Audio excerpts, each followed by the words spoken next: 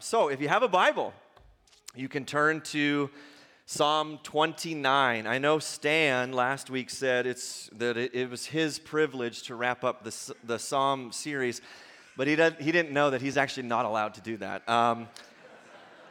Only the pastor may officially wrap up a series, right? I'm kidding. If you're new, you'll get my humor after a while. But Psalm 29, I wanted to get in on this summer in the Psalms, and so next week we'll do kind of a mission and vision, where are we going as a church, and then we'll be back in the book of 1 Corinthians. But yeah, please turn to Psalm 29 if you have a Bible, and we want to spend the next few minutes in it together. Psalm 29 is interesting because I think it helps ask and answer the question, well, what exactly is our view of the God that we serve, the God that we believe in? What is our view of Him? Being a pastor, I get to have all sorts of conversations with people, and you probably do too if you're a follower of Jesus, just about people's view of what God is like. And I've had really interesting ones that I'm like, really, that's what you view God as? I don't know about that. And then I've had ones where they're not necessarily wrong, they're just not fully right, if you get what I mean. So I had a conversation with a guy a long time ago, and he said, God is just so holy and so awesome and so mighty and so powerful that we human beings, we still, even with Jesus, we can't approach God. He's just too big. And so I kind of probed a little bit, and he said, no, I think as human beings, until the end comes, you and I cannot even approach God. Even with the death of Jesus and what that all accomplished. God is just too big and too powerful. So you get, he's not wrong. God is big and God is powerful and He is mighty. But the idea that God is unapproachable now, I just don't think you're fully right. Now, on the flip side, I had a conversation years ago with a guy who probably had the opposite problem of that. For him, I don't know if you've seen those shirts. They're not as popular anymore, or the hats that said, Jesus is my homeboy. I don't know if you remember that. There was this phase of me and Jesus, we're just buddies, and I give Jesus a noogie, and we're best friends. And there was almost this God being majestic and powerful and mighty. No, He's just my buddy, right? And Daddy God, and He's just so close. And so I go, well, you're not wrong. God is near, but I just don't think you're fully right. There's no awe or reverence at how big our God is. Now, Psalm 29, I think, shows us two things about God. So my goal this morning, just two big ideas that I think help kind of round out our view of who God is. Number one is the bigness of our God. I think Psalm 29 shows us that. And then number two, the nearness of our God. And I want to explain, hopefully, why you as a follower of Jesus, you need both sides of that to properly view and approach God. So, Psalm 29, starting in verse 1, this is what it says. Ascribe to the Lord, O heavenly beings. Ascribe to the Lord glory and strength. Ascribe to the Lord the glory due His name. Worship the Lord in the splendor of holiness. So 3 times in these first two verses, David, who wrote this psalm, he's saying, ascribe to the Lord, ascribe to the Lord. And the Hebrew word for ascribe, it's this idea of giving, to give something, right? We don't use that kind of word in everyday language all the time, but the Hebrew means that I'm giving something. I'm ascribing something to God. And so David starts by saying, well, ascribe to the Lord, O heavenly beings, these angels or spiritual creatures. Ascribe, give the Lord glory. Give the Lord glory that's due His name. Worship God in the splendor of holiness. Another way to view ascribing, because when we ascribe strength to God, don't get it wrong, where we're giving strength to God. Ascribing can also mean we're just acknowledging that these things are true about God. We're giving him glory and we're saying, God, you have strength. I'm ascribing that to you. I'm acknowledging that it's actually true. And so David starts by just saying that God is worthy of us ascribing glory and strength and honor and power to him. But naturally, I think a good question is, well, why? Why should we ascribe these things? And if you think of, in the context of the day and age when David writes this, he's talking about Yahweh, the God of Israel. Why not Baal? Why not Asherah? Why not Molech? Why not all the gods of the other nations? Why are we told specifically, give glory and glory alone to Yahweh, the God of Israel? Even God himself tells the Israelites, you're not going to worship any other gods. And a good question will be, well, why? Why not? Why should we ascribe to you and you alone? Fast forward to our day. Why not Buddha? Why shouldn't I ascribe glory to Allah or whatever else you worship, right? Money or your self-image or whatever it is. Why? Why does it seem that David is saying, no, ascribe to the Lord only? Well, why? Why should we? So, verse 3 to 10 now, David is going to describe for us the bigness, the majesty, the power, the might, the glory of God, and why our knees should shake in his presence and we should ascribe glory to him. And it's amazing because David uses like a metaphor almost, comparing the voice of God to a thunderstorm. So as I read, I want you just to picture, I heard from people that we had a few pretty big thunderstorms here. Just picture a thunderstorm as David describes and makes this comparison between the voice of our God and a thunderstorm. Verse 3, he says, the voice of the Lord is over the waters. The God of glory thunders. The Lord over many waters. The voice of the Lord is powerful.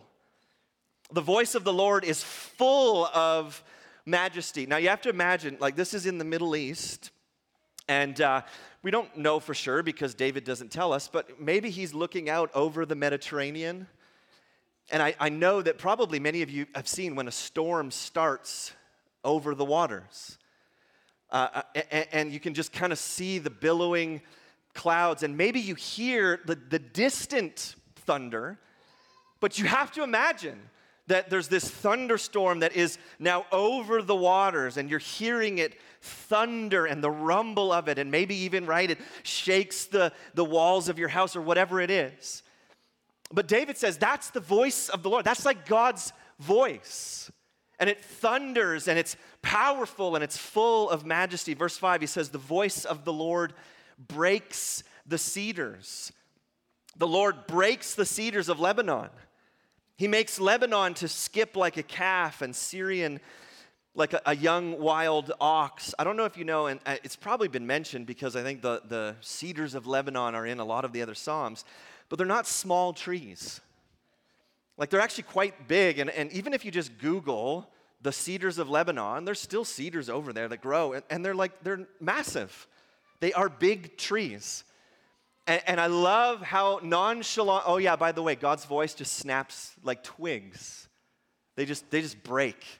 When the voice of the Lord thunders, he cracks all the cedars of Lebanon. And then he mentions Lebanon and Syrian. These were actually mountain ranges. So again, just use your imagination that the storm is now moving from the Mediterranean Sea, and it's now coming over these mountain ranges called Lebanon and Syrian. And it's amazing because a lot of false religions and other ancient cultures viewed that mountain range, the mountain range of Lebanon and Syrian, as where their gods lived. That's where our gods are. And then you have a thunderstorm that is just snapping all of these big Lebanon cedars. And when he says that he makes Lebanon skip like a calf and Syrian like a young wild ox, it's this idea of all the trees on these mountains are swaying so violently that it kind of looks like an animal skipping along the mountain range. Like big trees don't do that. Right? And yet the voice of the Lord is bending and breaking these trees, and it's making the mountains look like they're skipping along like animals. Verse 7, the voice of the Lord flashes forth flames of fire, most likely talking about lightning. The voice of the Lord shakes the wilderness of Kadesh, and the wilderness of Kadesh is off that mountain range. And so it's like the storm moves over the mountains, and then it comes down the mountains into this wilderness area, and there's lightning flashing forth and thunder. Verse 9, David says, the voice of the Lord makes the deer give birth and strips the forest bare, and in his temple all cry glory. Now, when I first read this, I went, it seems kind of odd that David's talking about thunder and lightning and trees snapping, and then God makes the deer give birth. I'm like, that seems out of place, right? We know that God's sovereign over everything, but it's actually interesting when you read, there's some ancient texts that are not the Bible. Pliny the Younger is a historian from that day, and there was actually a lot of Arabic authors that if you read what they say, they'll actually mention thunderstorms scaring flocks so much that the females would give birth prematurely. That the thunder and the lightning would be so violent that these animals would be so scared that they would give birth. That's what he's saying. The voice of the Lord, it's not this like, oh, Bambi, and he gave birth. The voice of the Lord is boom, and a deer goes, wah, and it gives birth. That's what he's saying. The voice of the Lord is so powerful. Like in the readings, the shepherds would bring all of their flocks together during a storm so that they wouldn't be off on their own and it would scare the baby out of them. They would bring them all together. This is what's happened. That's the voice of the Lord. It strips the forest bare. The picture of the wind being so strong that all of the leaves are removed from the trees.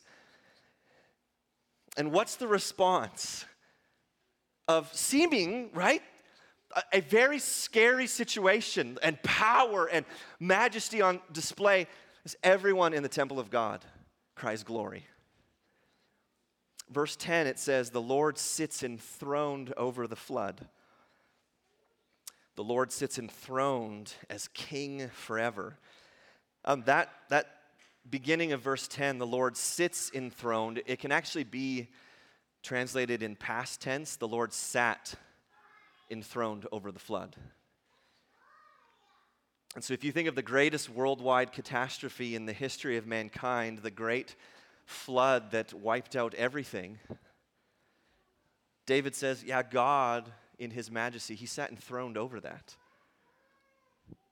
In charge, preeminent, in control, and that he sits enthroned as king forever. Right? God is my homeboy? I think not. The first place that we went on our sabbatical was to a cabin in Montana, near Lewistown, if any of you know Montana, but it was up in the woods on the side of a mountain, and there was no cell phone service and no Wi-Fi, and it was just glorious. And we're in this cabin, and it's one of those places, and many of you have gone out hunting into like the wilderness or whatever, where you just kind of stop and you can't hear anything. There's no cars, there's no traffic, there's no sirens. It's just nature. So we began our sabbatical there, and it was really great. And one of the days that we were there, it was kind of overcast and drizzling and raining, and so our son had a nap, and our girls just had some quiet time inside. And so I made some coffee, and I took my Bible out to this porch, and I just kind of sat and watched the rain. And for the first part of our sabbatical, I was just reading the Psalms as well. I was like, okay, well, you guys are learning about the Psalms. I'm going to read the Psalms. And so I sat there in the wilderness in Montana as a thunderstorm moved in, and not by any choice of mine. Do you want to know what psalm I was on? Psalm 29. Didn't choose it. I just said, this is the next psalm that I'm going to read. And so there are no accidents, right? It wasn't just like, oh, what a coincidence.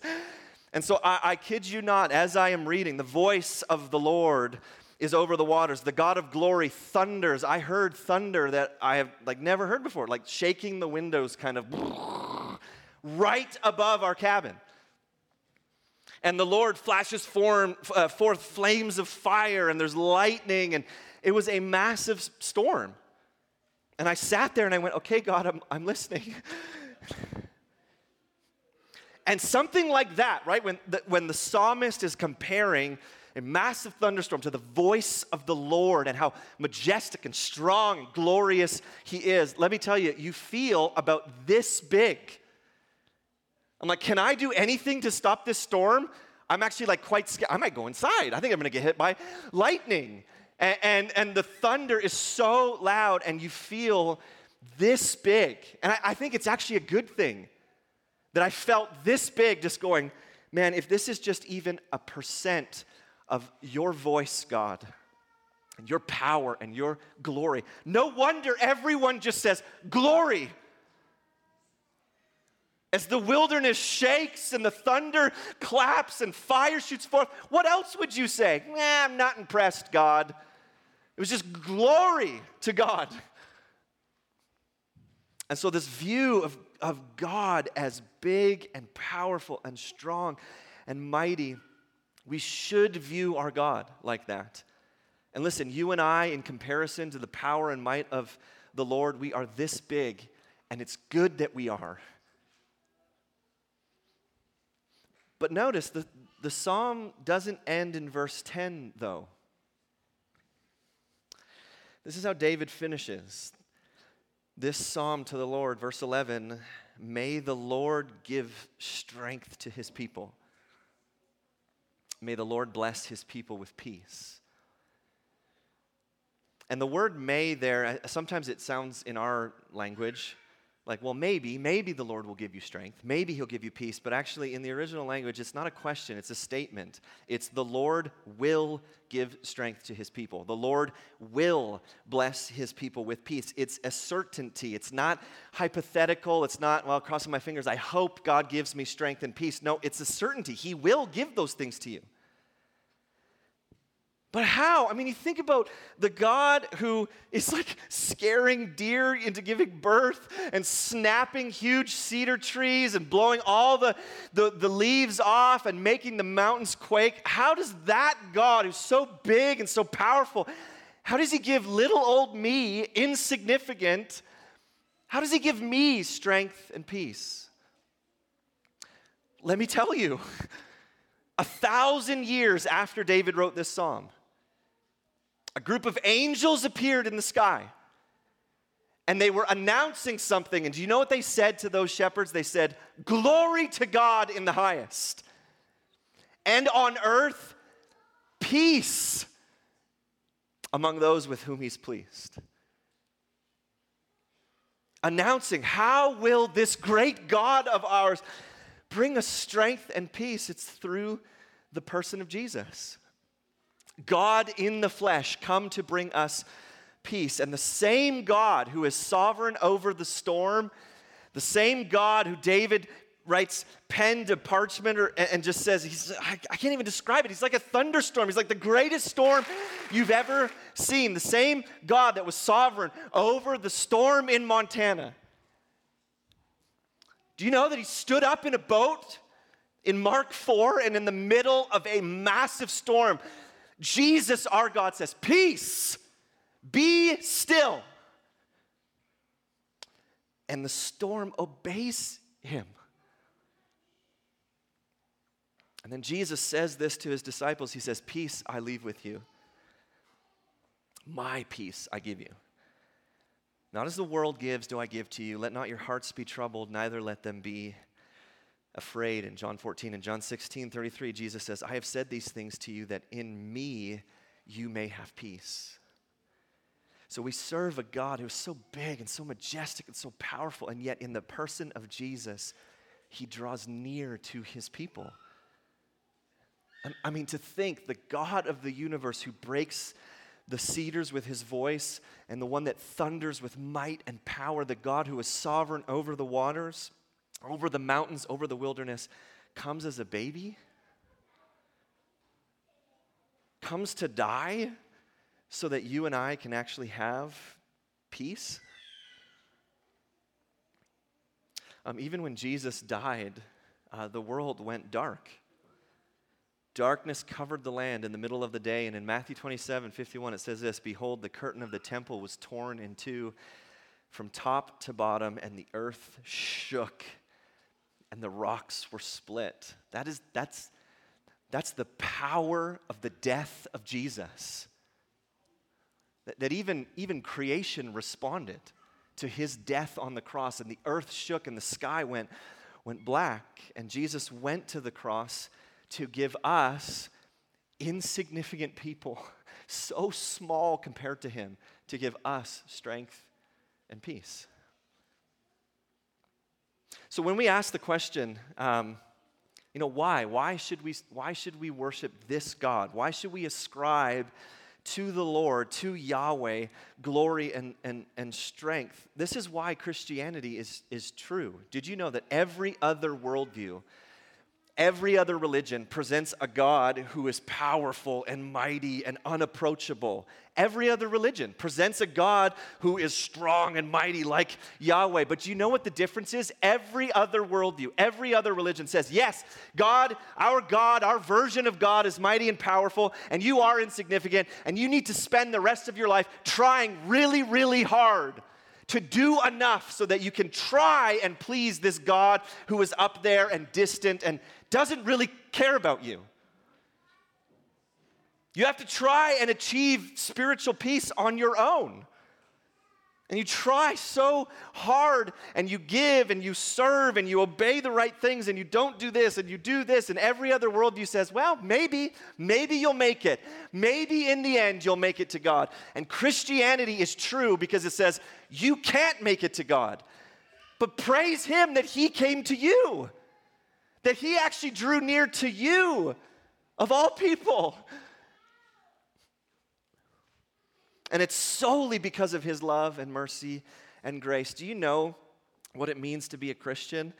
To enter into the kingdom of God? It's raising your hand in humility saying, I can't do it. Like, I suck. I'm a mess. And so then I'm going to trust in Jesus that he is going to do for me what I can't do. That's why Christianity is so different from every other world religion, and I think that's why it's true. That's why we ascribe glory to God, because he's so big and he's so mighty and he's so powerful, and yet he drew near to us. So I love Psalm 29 because I think it shows us the bigness and greatness of our God,